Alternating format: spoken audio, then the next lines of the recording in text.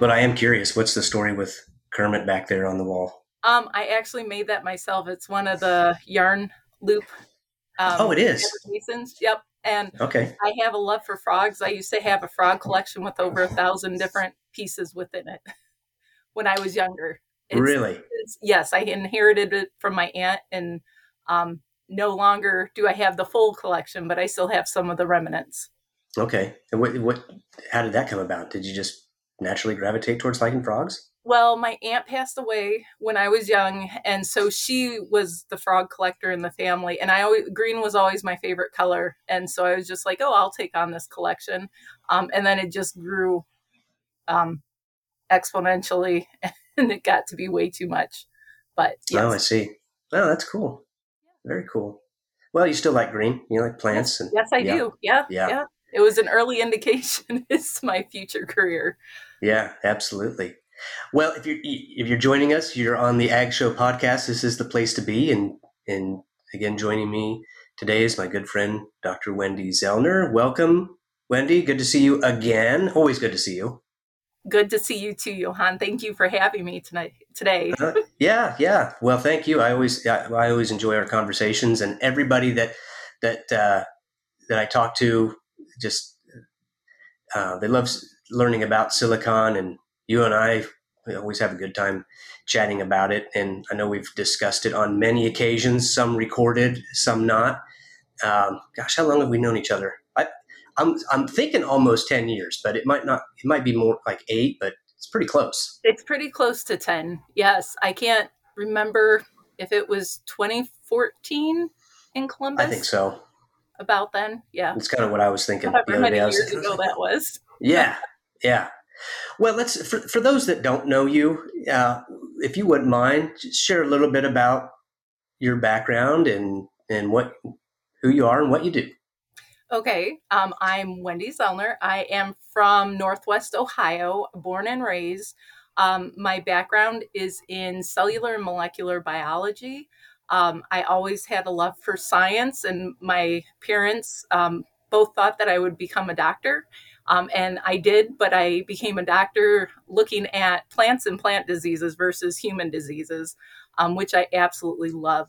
I really got started as a graduate student looking into nutrition and disease, where I had an opportunity to work. We had funding from USDA to look at silicon and boron. And really, that's when my passion for silicon came, because we found a lot of what we were seeing as we were beginning the research contradicted what was being published in the literature. And so from then, I went on to work with USDA for a 4-year postdoc, went back to the university, and now I am embarking on an independent kind of an education outreach, consulting, and research opportunity, where I'm just working with growers, with industry leaders, and very heavily with manufacturers and distributors in the silicon egg sector, to really understand and help elevate silicon to being recognized as a beneficial and an essential nutrient for plant health here in the U.S. Very cool. You touched upon something that I'll expand upon real quick. You mentioned silicon and boron. What's the connection between those two? Um, well, other than we're still learning a lot about them, they go to similar areas within the plant. We know that they're within the cell wall, important for floral development and other different things. They have similar characteristics elementally wise, so reaction wise, you can think of them. But that's kind of where they end their way, and they do have different transport mechanisms, different responses within the plant. Boron is probably is used at a much lower level than silicon. With boron, if you put too much into the system, you can get boron toxicity. So the plant doesn't regulate it as well as it does with silicon. Whereas silicon, you can't put too much in. And so silicon is probably doing something that's very fundamental, but is heavily regulated by the plant. So they have a lot of similarities, but definitely very different nutrients there. And there was just something about silicon that really captured your interest? Probably because there wasn't a lot of research, limited knowledge, very novel at the time. Was there anything else that just, I mean, what was it about silicon? I'm like, wow, okay, Yeah, I want to well, focus on this. yep. We were actually working with the lower foliar accumulators. So not the hyperaccumulators like the rice and the grain species, but we were looking at Arabidopsis to start out with. And Arabidopsis only takes up about 1,000 parts per million silicon compared to, so that's a 0.1% compared to your rice and your grains, which is at anywhere from 1 to 10% SI in the leaves. And we were seeing beneficial responses. And a lot of the literature at that time was saying that dicots like Arabidopsis and like a lot of the other plants didn't really need silicon, and they excluded it, not like the grains. And so there wasn't really a need to look into these plant species when we thought about silicon nutrition. And that is completely opposite of what we were finding, specifically looking at nutrition and viral infections at that time. But then we expanded into bacterial infections. And there's a lot of evidence that's been published on fungal infections as well. So from a biotic and an abiotic stance, we were seeing very similar responses in these dicot species. And that's really where just my passion to understand why and to look into that, that's where my inquisitive nature kind of took me. Gotcha.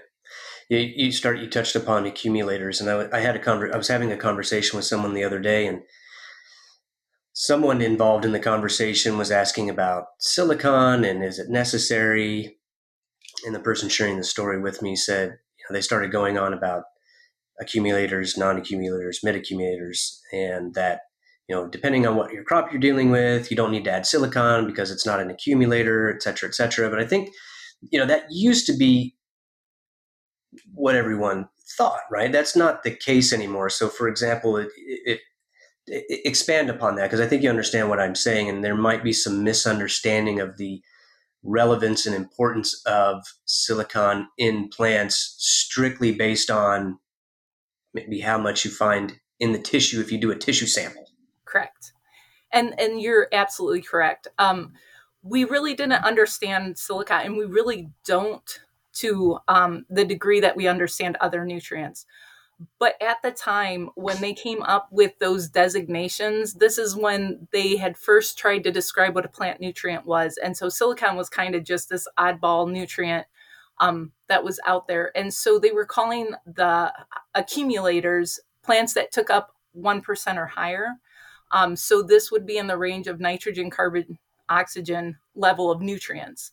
And those that accumulated lower, they were saying were non-accumulators, just simply because they didn't accumulate as much as the grass species. These studies were done in the 1800s and early 1900s, where they had a really small subset of different plant species. So it was a biased view on how silicon was distributed throughout angiosperms. And when we started collecting more data, what we're starting to see, if we look at silicon concentrations in plants across all plant species, so our dicots and our monocots, most of the plants take up silicon to the same level as the macronutrients. So we're talking similar to sulfur, magnesium, calcium.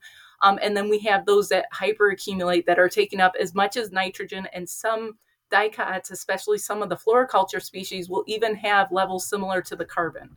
So they're taking up really, really high amounts.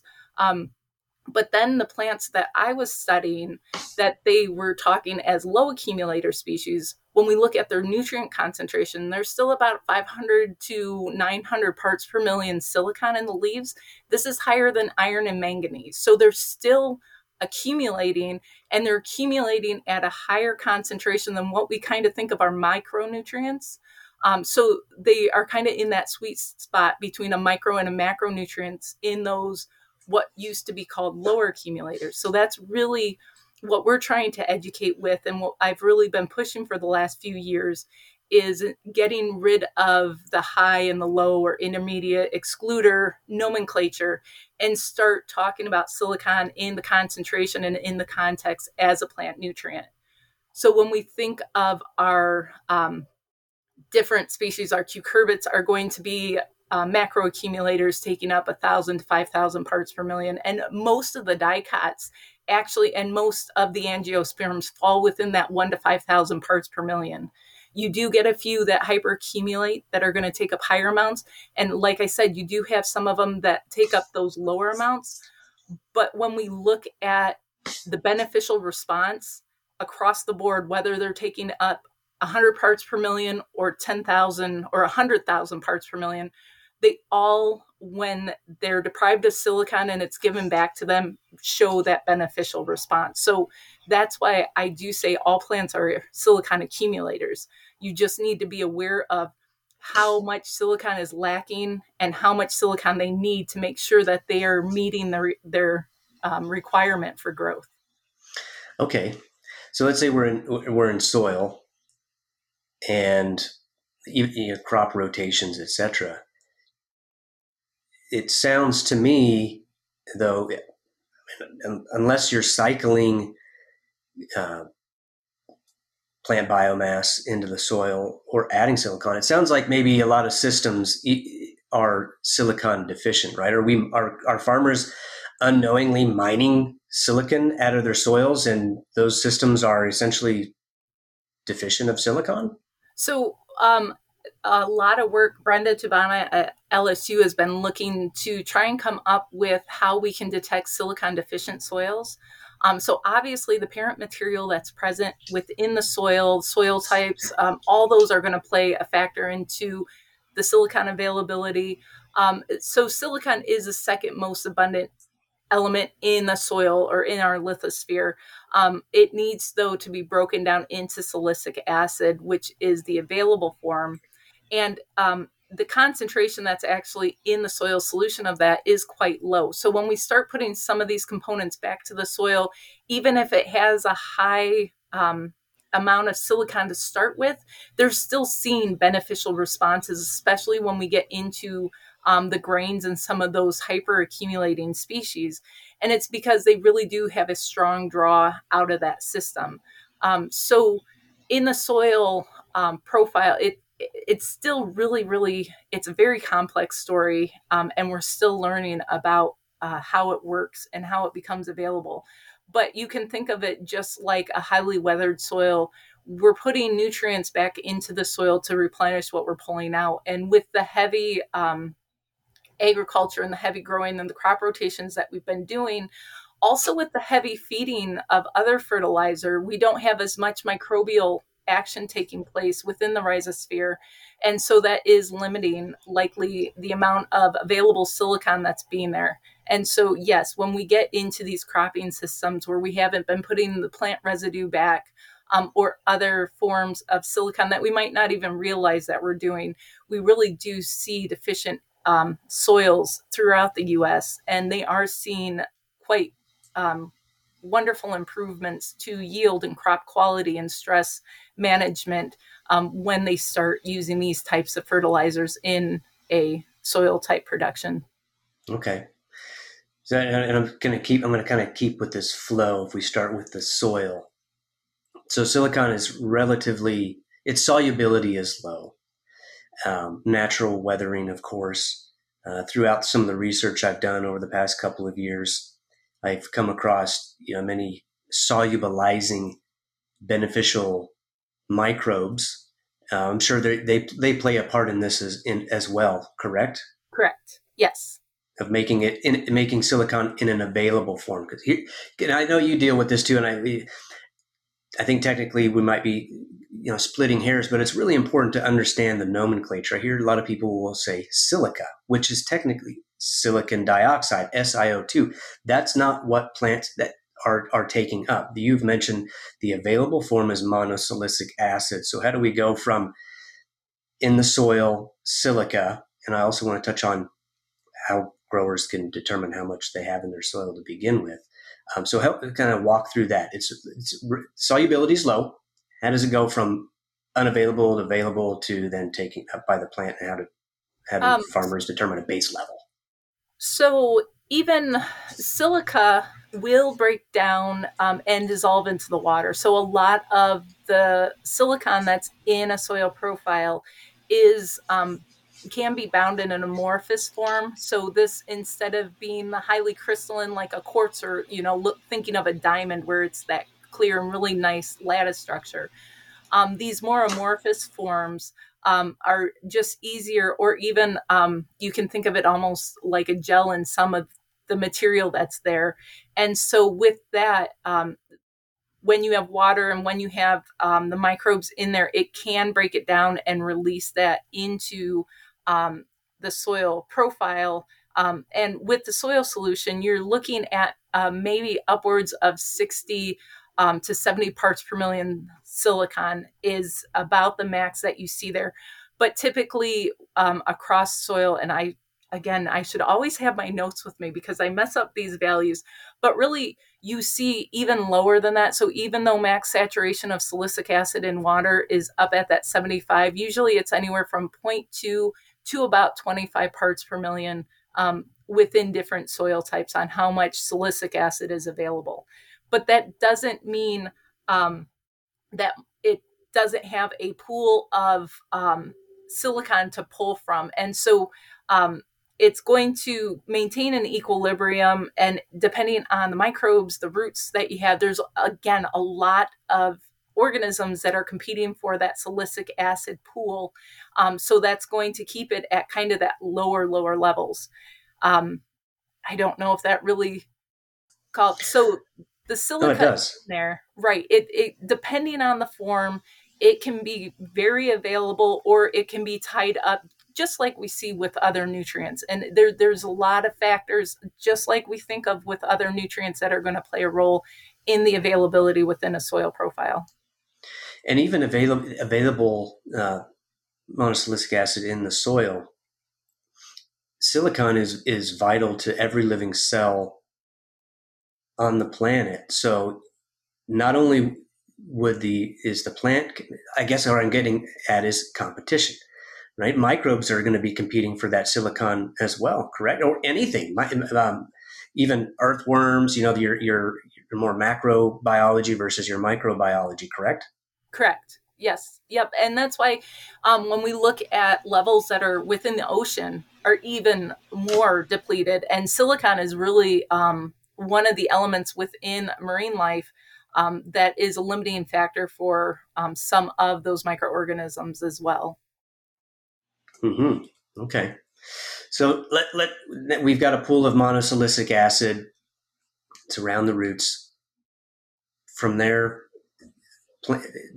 help us understand plant uptake, and now we're going to get in. It's traveling from the soil. Now it's moving towards the plant. It's uptake. How does it taken up, and what are its benefits that in the plants, which I know are several, but where I'm kind of going. This is clarifying what we know in the literature, and then kind of what's accepted on, say, a product label. Okay.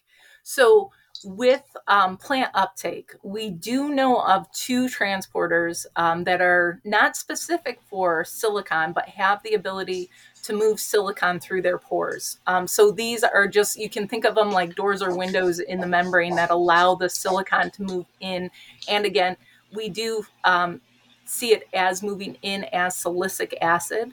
And so in the roots, the first transporter that we kind of think of when we think of the movement of silicon in is the passive transporter, which is an aquaporin. And this, even though it's called an aquaporin, it doesn't allow for water to move in, but it does allow for some different solutes, silicon being one of them. And so the silicon will move through this pore just down its concentration gradient. So if you have a high amount in the soil, you'll have silicon move into the root system. Then we know when it gets to the endodermal barrier, so this is where within the roots, it kind of forces these nutrients to move in through the cell so it can regulate transport. And for that, the pore that has been studied is referred to as LSI2 for low silicon and rice 2. It's also a conserved arsenic B-like transporter, which was first identified in bacterial species. And so what this transporter is important for is the efflux, or the movement of arsenic from inside a bacterial cell to the outside. So this allows for protection against arsenic toxicity. What's interesting, if you look at silicon and arsenic, where they're sitting on the periodic table, they're neighbors. So they do have a lot of similar chemical characteristics. So this is an actual active transporter that can take silicon and move it from areas of low concentration to high concentration. So in species like rice and cannabis, this is how they're able to get such a high concentration of silicon moving up into the plant, is they have this active pumping of the silicon in. So even though you might have a low amount in the profile, they're going to pump it to higher concentrations within the internal part of the roots. Then it gets loaded into the xylem, and it moves similar to a lot of the other nutrients that we think of xylem movement, like our calcium, magnesium, all those different nutrients. And it will then move and be distributed throughout the plant depending on where some of these other transporters are that allow it to be offloaded from the xylem. So again, we see these aquaporins in species like rice and our grains and grasses.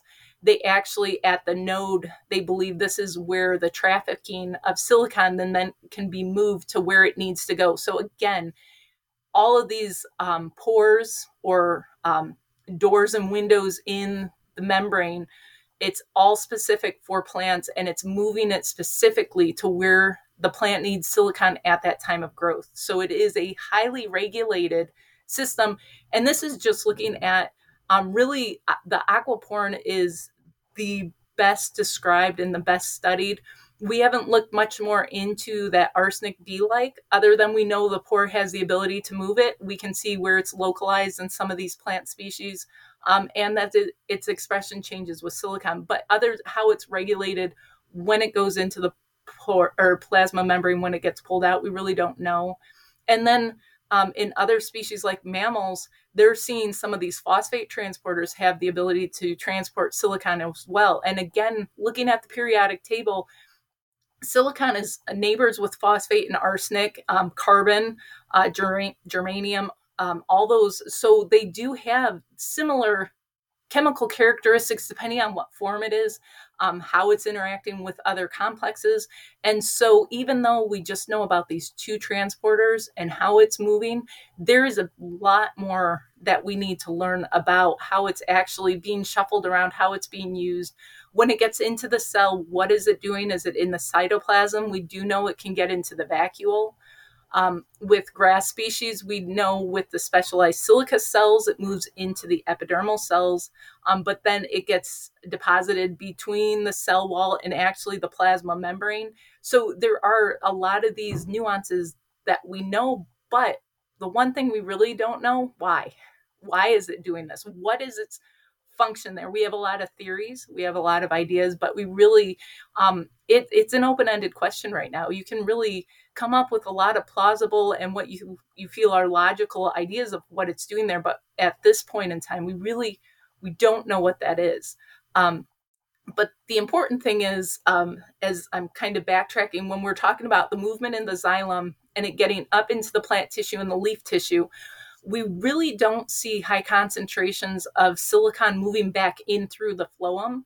So when we think of once it moves up into the leaves, a lot of the literature will say that it's deposited within the leaves and it has no effect. It's just going to the end of the transpiration flow, and it's done there.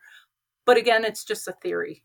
Whether it's deposited, whether it's still available to move throughout the leaf tissue when it gets into there, these are all things that we really don't know yet. But one important thing, not just when we're thinking about root absorption, I apologize if I'm jumping too soon into foliar absorption, a lot of the liquid sprays that we're putting out in orchards and in other soil type growing environments, we're again applying these to the leaves, which is great for that new growing leaf, but it's not going to be able to move into the new growth after that application. And so these are some things when we think about silicon absorption and movement, It's really getting it into the root system. You're going to make sure and ensure it's getting to that new growing system. Whereas foliar applications are great, just like other foliar nutrient applications, but you do need to think about, do I need to continue? How often do I need to apply to continue moving it into the xylem and getting to that new tissue? Yeah, great point. People struggle with foliar versus soil application. So I think you hit upon that. There is much like other immobile nutrients, it's really kind of fixed at that time of application. You're going to have to come back 7 days or however long we've got that new growth. Before we move on with the second part of that question, which was additional benefits, you brought up arsenic and the similarities with silicon.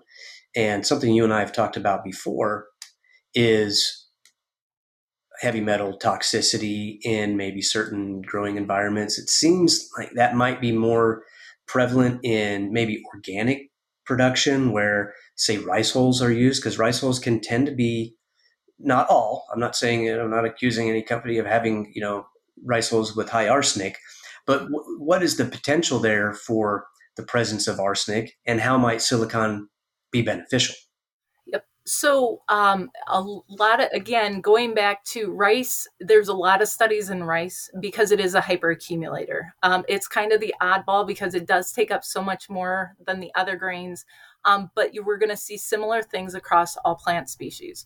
So, in these rice studies, what they saw is when rice is grown in the absence of silicon, it really has a strong draw for silicon. So, it will take up nutrients that have similar chemical characteristics, not because it wants to, but because it's trying to fulfill that need for the silicon. So unfortunately, arsenic moves really well through that LSI1 and LSI2 transporter, just like silicon. What's good though is silicon outcompetes for arsenic. So silicon has a higher binding affinity to move in. So when you put silicon back into these systems, you can still grow on that soil. And usually, honestly, the arsenic levels don't tend to be toxic in these soils, but the plant will bioaccumulate them to levels that would look like you were growing them on an arsenic contaminated soil. So that silicon is really important to outcompete for that. So now when we think about the rice hulls, again, if you are getting rice hulls from an area that was grown in the absence of silicon, you're not getting that silicon concentration in those rice hulls that you might think. So a lot of the literature, when we publish, and I've worked with rice hulls with the USDA, Jonathan France, they've done a lot of studies looking at different concentrations, but they knew the source of those rice hulls. They were testing how much silicon was present within those rice hulls. So they knew there was a significant amount that they were able to supply to that growing system. When you're not dealing with a company that maybe is taking that extra step to guarantee a certain percent of silicic acid in those rice hulls, you really don't know what is in that material. It could be high amounts of phosphate, high amounts of arsenic, and high amounts of other nutrients that will move in when silicon's not present. And so what happens when you take those rice hulls and you supply them to another hyperaccumulator, say like cannabis, and you don't have that silicon source, what it's going to do is it's again going to hyperaccumulate and draw those heavy metals or those nutrients that have a similar chemical profile as silicon into that system. Even though you might see negligible levels of arsenic, but you're not providing the silicon for the plant to outcompete or the silicon to outcompete those heavy metals in. And so that's where I think we're getting into some of the problems that we're seeing. Growers, suppliers, everybody's wanting to do the right thing, but I think we still need more education on how to test for silicon, how to know what it is. So I don't think again that anyone's doing anything maliciously. I think it's just the education isn't there, and the thought process on how we should be testing these types of materials and certifying them prior to um, marketing as a media supplement. Yeah, I think you really touched on something there, and that's one thing I think growers have the first question. Well, how much of this do I apply, and how do I know how much to apply? And I think a lot. What's the answer to that? I mean, really, I think anyone out there marketing any type of nutrient or additive, um, we need to have that answer. Like, well, what are we starting with? And we need to start typically in field soils. We need to start with a soil test. So, what's the is there an acceptable soil test available to farmers so that way they can get a proper baseline and then walk through the process of, okay, I know where I'm at. Now the next question is, where do I need to be and how do I get there? And that's a great, again, I'm a cellular molecular biologist, so I'm going to answer this question as best as I can. And this is where, again, Brenda Tubano at LSU has been working with coming up and modifying, as well as other researchers around the world, um, these different extraction techniques. And how does that correlate? Because just like everything, it's going to be an extraction technique. There's probably about 3 or 4 different ones that they're all decent depending on what type of soil you have. And then you get a value from that. And really, the thing is, if you find an extraction technique that you can see a response as you add more, stick to that extraction technique because they're all going to be different. But right now, I think it's an acetic acid extraction that they're using as kind of a baseline. But again, this is just looking at things like rice down in Louisiana and Louisiana soils. So rice, wheat, maybe corn, but not all the different commodities or all the different plant species that we might be looking at and how that might go about. So it's still, I wouldn't say it's in its infancy because they have been working on it, but I haven't seen anything that's really been a true, this is a recommended soil test. These are the recommended values that we see for our NPKs and all that. But I do think that they're getting really close to coming up with those recommendations and starting to put some of those thoughts out into more crops other than just your row crops. Gotcha. Yeah, I guess as long as the test is accurate, you get an accurate baseline. But it can be accurate. It could also be incorrect. It's an extraction test. Yes. Yeah. Right. It's going to right. be as accurate as the test is, as Yeah. the test method. So yeah, exactly. That's where I said a lot of there's quite a few different methods out there. And again, it's just coming up with a method that works with the soil type that you're dealing with. And I think that's really what it's going to come down to. But again, not an agronomist. So this is just me kind of, as I've been reading the literature and following that side of things. Yeah. Yeah. Well, I'm going to have to get Brenda on too and ask There get you some go. agronomy questions going. There you go. Well, let's get back to benefits, on what's acceptable on a label. I think you do some work with AFCO, which is what the American Association for Plant. What is that acronym? Yep. American Association of Plant Food Control Officials. There it is. Right. Right. And they kind of set the definitions of what's acceptable for labels. And in the United States, we have this awesome system where every state has their own system. So one label may be approved and acceptable in one state, but not in another, which, having done product registration before, it can be a little frustrating at times. But I know they mean well, and I know the states mean well, and I think we're getting better as time goes on. But that being said, so some of the benefits, right, of what's acceptable is, I think, abiotic stress relief or strength and structure. I think I might be paraphrasing there. And a lot of people recognize that adding silicon provides strength and structure. But what does that mean? What are we talking about when we're dealing with abiotic stress relief as it relates to silicon in your plant? help us understand that. Okay. So on the aspect of APCO, they recognize silicon as a beneficial substance. So in the US, silicon is regulated as a plant fertilizer, and so that's why it falls under APCO. If we would talk about pests and disease, which I will after we talk about abiotic, it would have to be registered as a pesticide, and that would go through the EPA. And so, with silicon being a nutrient, we're not going to get into the nuts and bolts.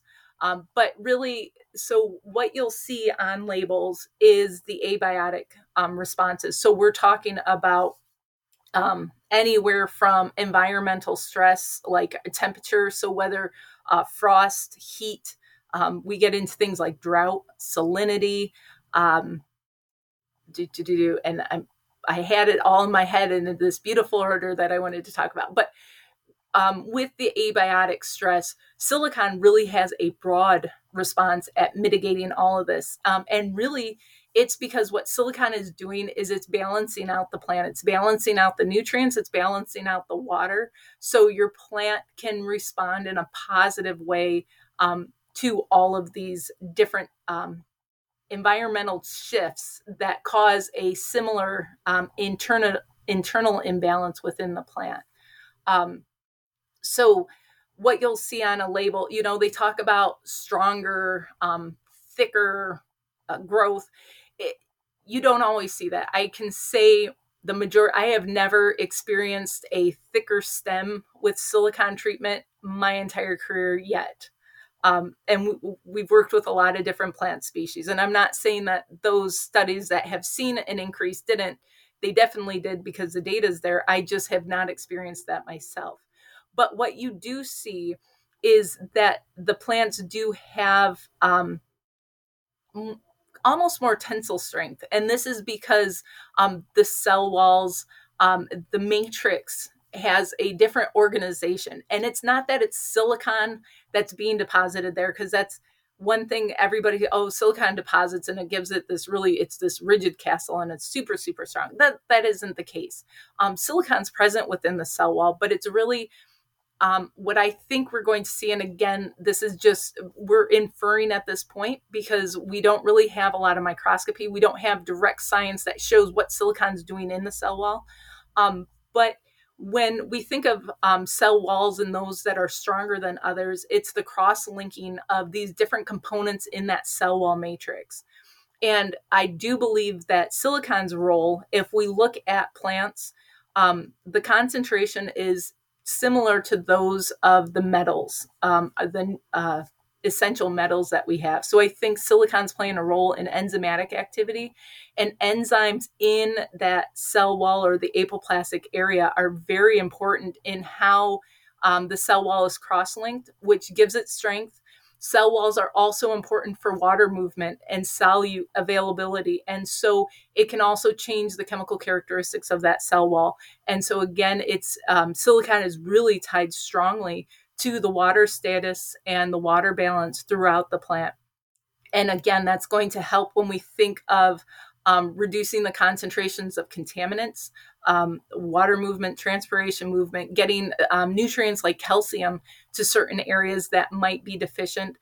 So the strength is coming, I think, from that cell wall architect, the matrix being different when silicon's present than when it's not necessarily that silicon's depositing and you're getting a glass shell within the matrix, but it's definitely doing something at the matrix level that's going to that.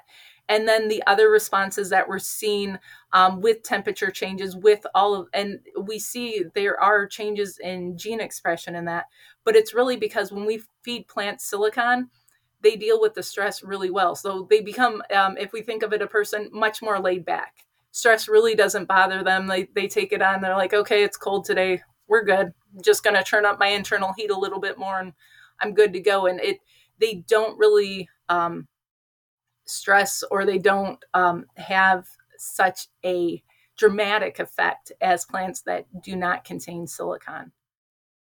So So kind of like having a more robust immune system in a correct. sense, right? Just Right. more vigorous. Maybe that's the right. I And don't a know. faster response time. Yeah. So it can change and adjust small changes more quickly. And so those little changes, kind of like the butterfly effect, the little changes at the very beginning have dramatic end effects on the quality. And it's really, it isn't so much yield as part of that, because if you reduce stress, you're going to increase yield. But the quality we're seeing in these plants, when we start putting silicon back, you get to those genetic potential of the plant where we're enhancing the quality characteristics, which then lead to enhancements in yield, especially when you're under those stress conditions. That's I'm so glad you said that, because that really ties into, I've heard that question before. How do you maximize yield? And there were several years ago, I was attending an ag trade show, and their keynote speaker, he was the highest yielding corn grower, I think, in the country or in the state or something. I think it must have been nationwide. And they asked him, how do you achieve the highest yield? And he, full genetic potential. He said that plant can't experience a day of stress in its life. That means drip irrigation. You got to really dose that water so that it doesn't experience water stress, so on and so forth. Silicon is just one more piece to that puzzle of reaching full genetic potential. And that's right, because any type of stress is going to hamper yield potential. And I think you've explained many reasons why having silicon present at appropriate levels helps. It may not be a silver bullet, right? No, However, it definitely helps. If we were to write this out into an equation, A plus B plus 2N equals highest yield, silicon is in that formula somewhere, or it needs to be.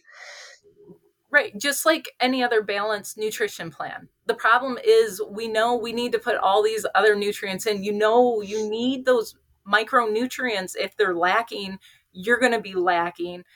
But we never think about silicon in that nutrient context. And that is the key there, is that it isn't an end all, but if it isn't there, this is reducing your yield, and it's causing you to use some of these more expensive fertilizers, the nitrogen and the phosphate, to bump and get those yields up, because that's what we're seeing a lot is you can reduce the nitrogen, you can reduce the phosphate that you're fertilizing with when silicon's present. And the reason is silicon is taking care of, it's balanced out. And so you don't need to push production with those higher fertilizer inputs that we typically see to get us to those projected yields.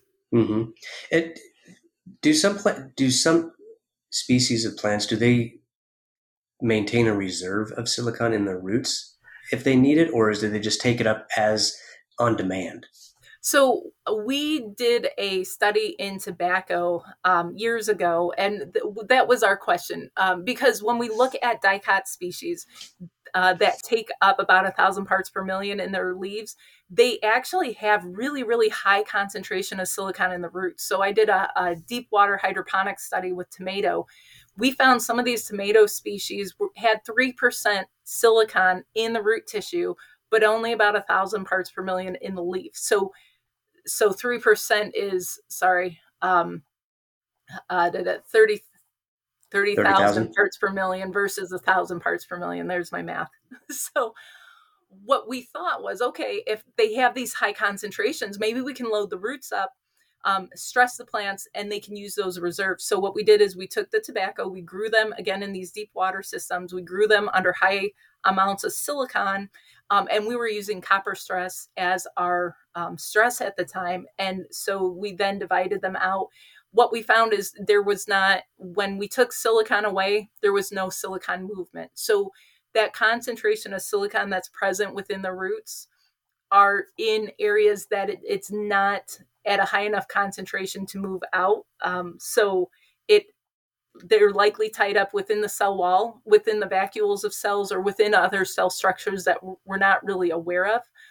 The other thing could be that, again, without it moving into the central portion of the root tissue, it will equilibrate out. So even though we loaded it up with high concentrations, when we put it into that silicon-free solution, that silicon could have moved out to equilibrate into that. And so we did see slightly more silicon in the plants that were preloaded, but it was significantly lower than those plants that had the available silicon at the time of the stress. So this, when again, these are in those 1,000 parts per million or lower. When we look at things like rice or hyperaccumulators, cannabis is probably the same way. The root concentrations are really, really, really low. And they're probably really low because unlike these other plants, they don't have as high tight regulation of that arsenic B or that LSI2 transporter. And so all the silicons that's present, they're just continually sucking it up out of the system. So I would guess with those type of plants also, you're not going to have a root reserve of the silicic acid. And that's why we really do see the responses that if the silicic acid is present at the time of stress, we see that positive response. So it has to be there when the stress is present. It isn't something that you can come back and fix after the fact. Gotcha. I want to touch upon products a little bit. You've evaluated, without naming any, but you've evaluated many Quite a silicon few. products out there. Quite a few. I think a lot of people, a lot of companies have approached you to evaluate their product. Regarding labels, again, there's differences between states. I think we're now, as time goes on, I think it's getting better from my experience, right? And I think California kind of leads the way in this, in a good way. I think that what they're looking for now, or what they accept, is soluble silicon. Granted, maybe now, without getting into the analysis of how that's derived, right? Because that could change things. But there's so much variation on labels. At least historically there has been, and also derivative statements. I can't tell you how many times I've been asked from people, well, this is potassium silicate or calcium silicate or monosilicic acid or orthosilicic acid. That creates so much confusion with end users. They don't know. That's the question I get the most. Well, what do I have? Is this better? I hear this is better. Why is it better? Well, my goodness, we really need to break it down to its simplest component. Can you help? Can you help shed some light on that, and what users need to look for to understand those labels? Yep. I can. So with the labels, really what you want to do is look at percent SI. So right now in the US, the percent value has to be of the silicic acid.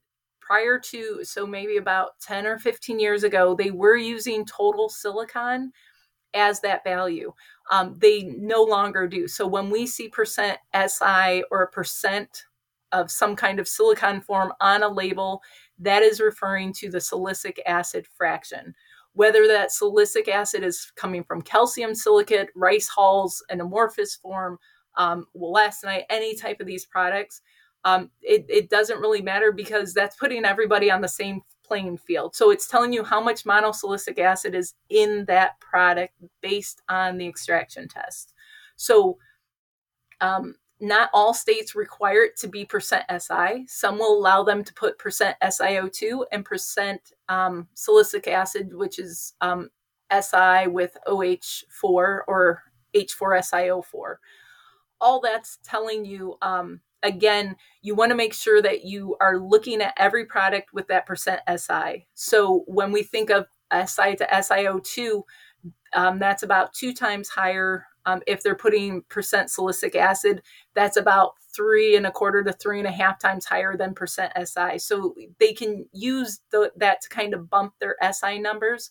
But really, you're looking for that percent SI and comparing that across all of the products is going to tell you apples to apples what that product has the ability to do. It gets a little tricky when we think about solids versus liquids because the solid percent SI is going to give you kind of what's going to be available over a long range. So it's not all available at once because it has to break down to release that salicylic acid in. When we look at liquids, however, it is what is available at that time. And so with the liquids, if you're doing like a beta bucket system where you're fertilizing and it's going to waste, you want to make sure that all that silicon right there is going to move out of the system because it's in the soluble form. So it's going to move out with the waste. It's not going to bind to whatever solid substrate you might have in those type of systems. But that percent SI is the key to starting to compare these products to one another, because whether it's coming from rice hulls, whether it's coming from molassinite, calcium silicate products, potassium silicate, calcium silicate, amorphous silica, or simply they'll say it's coming from silicic acid. Well, it does get confusing. I get confused all the time. And really, I'm just looking for what that percent SI says. And that's Yeah, or how I do volcanic ash or it. Right. ancient Yep. seabed or Correct. any Diatomaceous really earth. need the silicon levels. So if for some reason there is a label out there and it lists percent monosilicic acid, let's say it's SiOH4 on there, really somebody looking at that, let's say it says it's 4%, like, wow. And they compare it to another one that has percent Si and it's 1, essentially they're similar in their. They're pretty similar, right? And the other thing is, I'm probably jumping on this one too. When we think about application rates, 1% SI is again 10,000 parts per million. I usually recommend adding it at 30 to 60 parts per million because, again, if we think about solubility in a soil system, what these plants have evolved to be able to accumulate at any given time is within that 0.2 to, or I'm sorry, 0.2 to 25 parts per million silicon. In our research in the lab, we usually add in silicon at a high end of 2 millimolar, which is right at about that 60 parts per million silicon. So putting in any more than that is really saturating the system. So if you're thinking about what's better, a 1% or a 5% SI, well, one, you're just going to be diluting a lot more. So really, that's where a 0.2% silicon product is a good silicon product. You're going to get what you need. You're just going to have to add it at a higher rate than you would a 1% or a 10% and so on. So Right, and compare the application cost. correct. Okay, well, Correct. what if it's 4 times higher? Is it 4 times less? Or, the cost per finished gallon of solution, what is it? Right. Right. Yep. Yeah. So many products out there. I notice some of the drawbacks to some silicon products, high pH. So you have to adjust pH. I don't know if that tends to be a challenge or not, kind of caustic, but gelling seems to be a problem. Is that because of the solubility of silicon? Is it high pH? Is it trying to achieve that amorphous stature? You mentioned kind of the jelly earlier with So amorphous silicon. this was really seen with the potassium silicates. Not that it's just a potassium silicate issue, but potassium silicates were probably the most sold liquid here in the U.S. And so what really is happening as the pH, so it is a high pH to keep the silicic acid in solution. When it comes down and gets within that pH of 6, the silicon loves to interact with itself. So at that pH of 6, it will start interacting and polymerizing with itself. And if you sit at that pH 6 for too long, that's when you get the gel. That's when you get the issue. And so with those types of products, they do encourage, if you're going to bring it down, adjust the pH either before you add other nutrients or make sure when you're adjusting that pH, it's a quick drop and then bringing it a quick drop past that pH of 6, because that's the sweet spot where really, really bad things happen. I can say that I've worked with potassium silicate.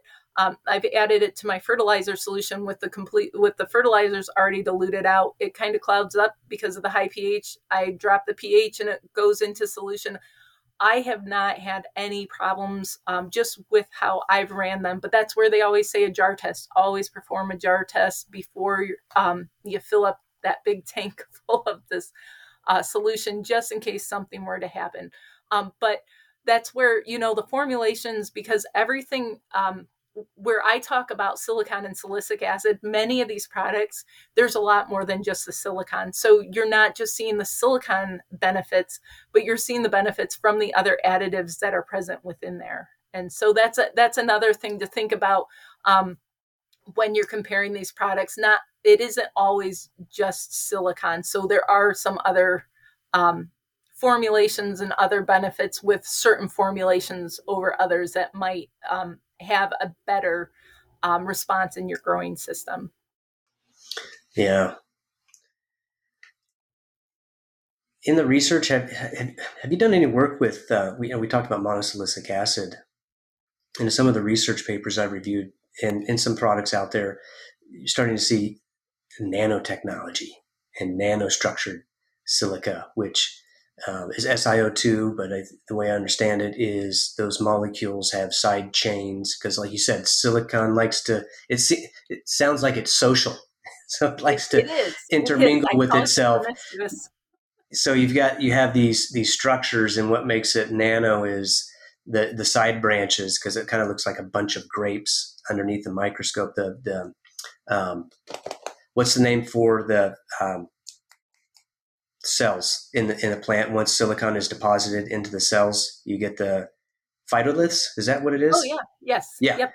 So the once silica is a biosilification. That's so much fun to say. So nanostructured silica, they have these side chains, and the branches are, I think, less than 100 nanometers, which a nanometer is what, a billionth of a meter. So very, very, very small. Have you done any work with nanostructured silica? It seems like it might be something that's kind of up and coming and gaining traction. I haven't. I would love to. What's interesting is the term nano silicon or nanosilica is widespread. So kind of like biochar, we're starting to see there are a lot of products that are claiming a nanosilica product. Rice hulls actually can fall under nanosilica. And so it is with these products, whether they're synthesized in lab or they're from naturally derived phytoliths, they do have kind of a different characteristic than we see with silicon in from a parent material in a soil profile. But again, they do break down, they do release. I haven't worked with them yet. I would love to. I kind of extended right now with this time, but they do move differently in a plant system. And so we are seeing that a lot of these are foliar applied, and they do see that some of these are moving in through the stomata and getting into the apoplastic area where they could, the outer part of that shell could be releasing the silicic acid, but they could also, with silicon, it opens up all these binding sites. So when you think of clay material in a soil profile, it has all of these sites for cations to bind to, and different nutrients. We don't know what type of proteins or enzymes. We do know that in the lab, so in cellular and molecular biology, we use silica columns when we purify DNA, so, or RNA. So nucleic acid does bind to silica. And so there's a lot of potential for what these particles might be doing when they get into the cell. It's likely going to be different than what we see with silicic acid moving. But again, we don't know once silicon is getting into the cell wall matrix if it's setting up its own kind of amorphous little substructures within the environment. Again, this is what I said. Silicon, we know so little about it, and there's so many. But from the nanotechnology side, they are seeing benefits to it. They're seeing benefits in germination, in tomato, in other things. So even though we don't understand the technology yet, there does seem to be a role and a beneficial role, but it is separate from what we see with the silicic acid. But I do want to add a caveat to that. Again, not all silica nano structures are the same. So they do see it really comes down to the size and how it's probably formed that play a role in whether or not you're going to see a benefit from it. So not all nanoparticles are going to show you the benefits that are in the literature, and you really need to understand the size profiles and what the data is with that particular product. What have they seen with their product, not what have other people seen with nano material. And that's going to be a much stronger case for the beneficial response you'll see if you incorporate those types of material in your growing system. Yeah, thanks for expanding upon that. And yeah, I was privileged to have worked with some nanotechnology in the past and nanostructured silica, and anecdotally saw some interesting things, although it tended to be in combination with other technology. So it was really the question became, how much is that contributing? I believe it was contributing, but I couldn't really explain how and to what extent. And so I think there's something there, but this just drives home the data. Got to have some data, and it needs to be not, is it confounded or compounded? It needs to be separated. You got to make sure you have the right treatment, so that way you're not, interacting with other factors.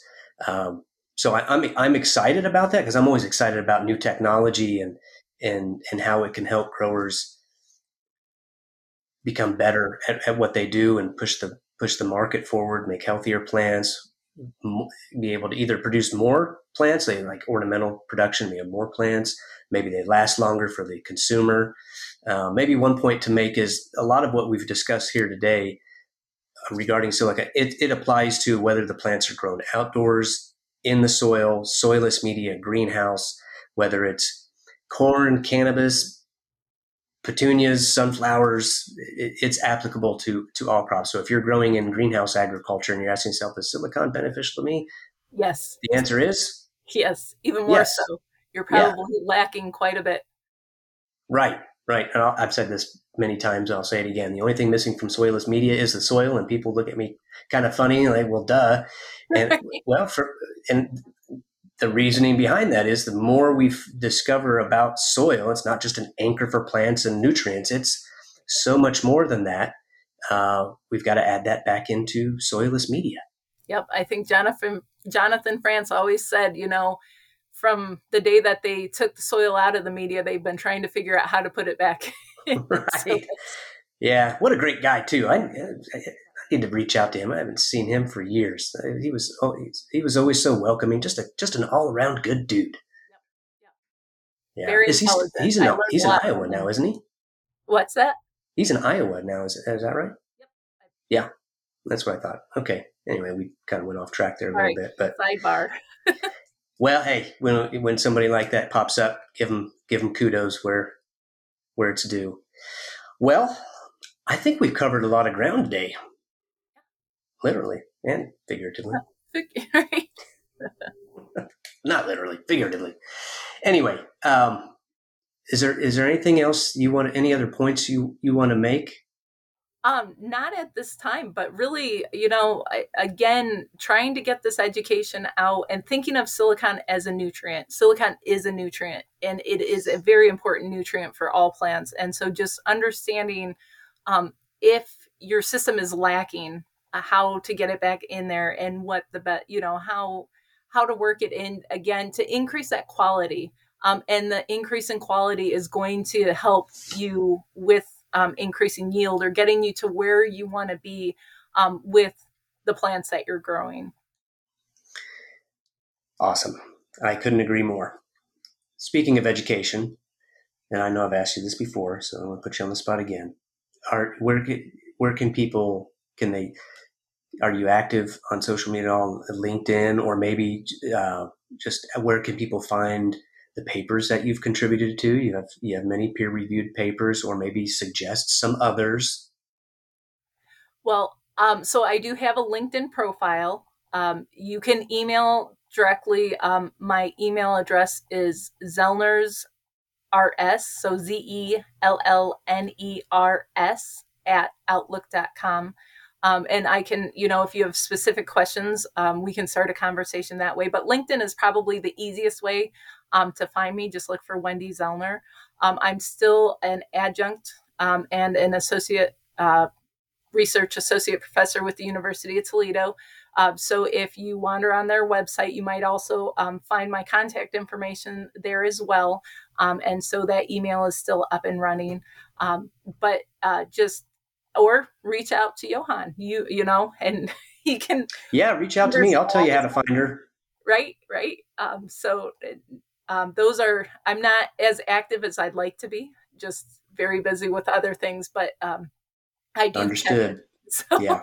Yeah. Well, having a LinkedIn profile is a great way to start. I don't have a website up yet, and so when I list what's your website, I just direct them to my LinkedIn profile, and I may keep it that way. I don't know. There's so much great information there, and you can post. You can. I think they even have a contributor section now where you can write articles and post them there. So I might just leave that as my go-to resource for people. Just go to my LinkedIn profile. So at least you it's got the that going. easiest way. Right. Right.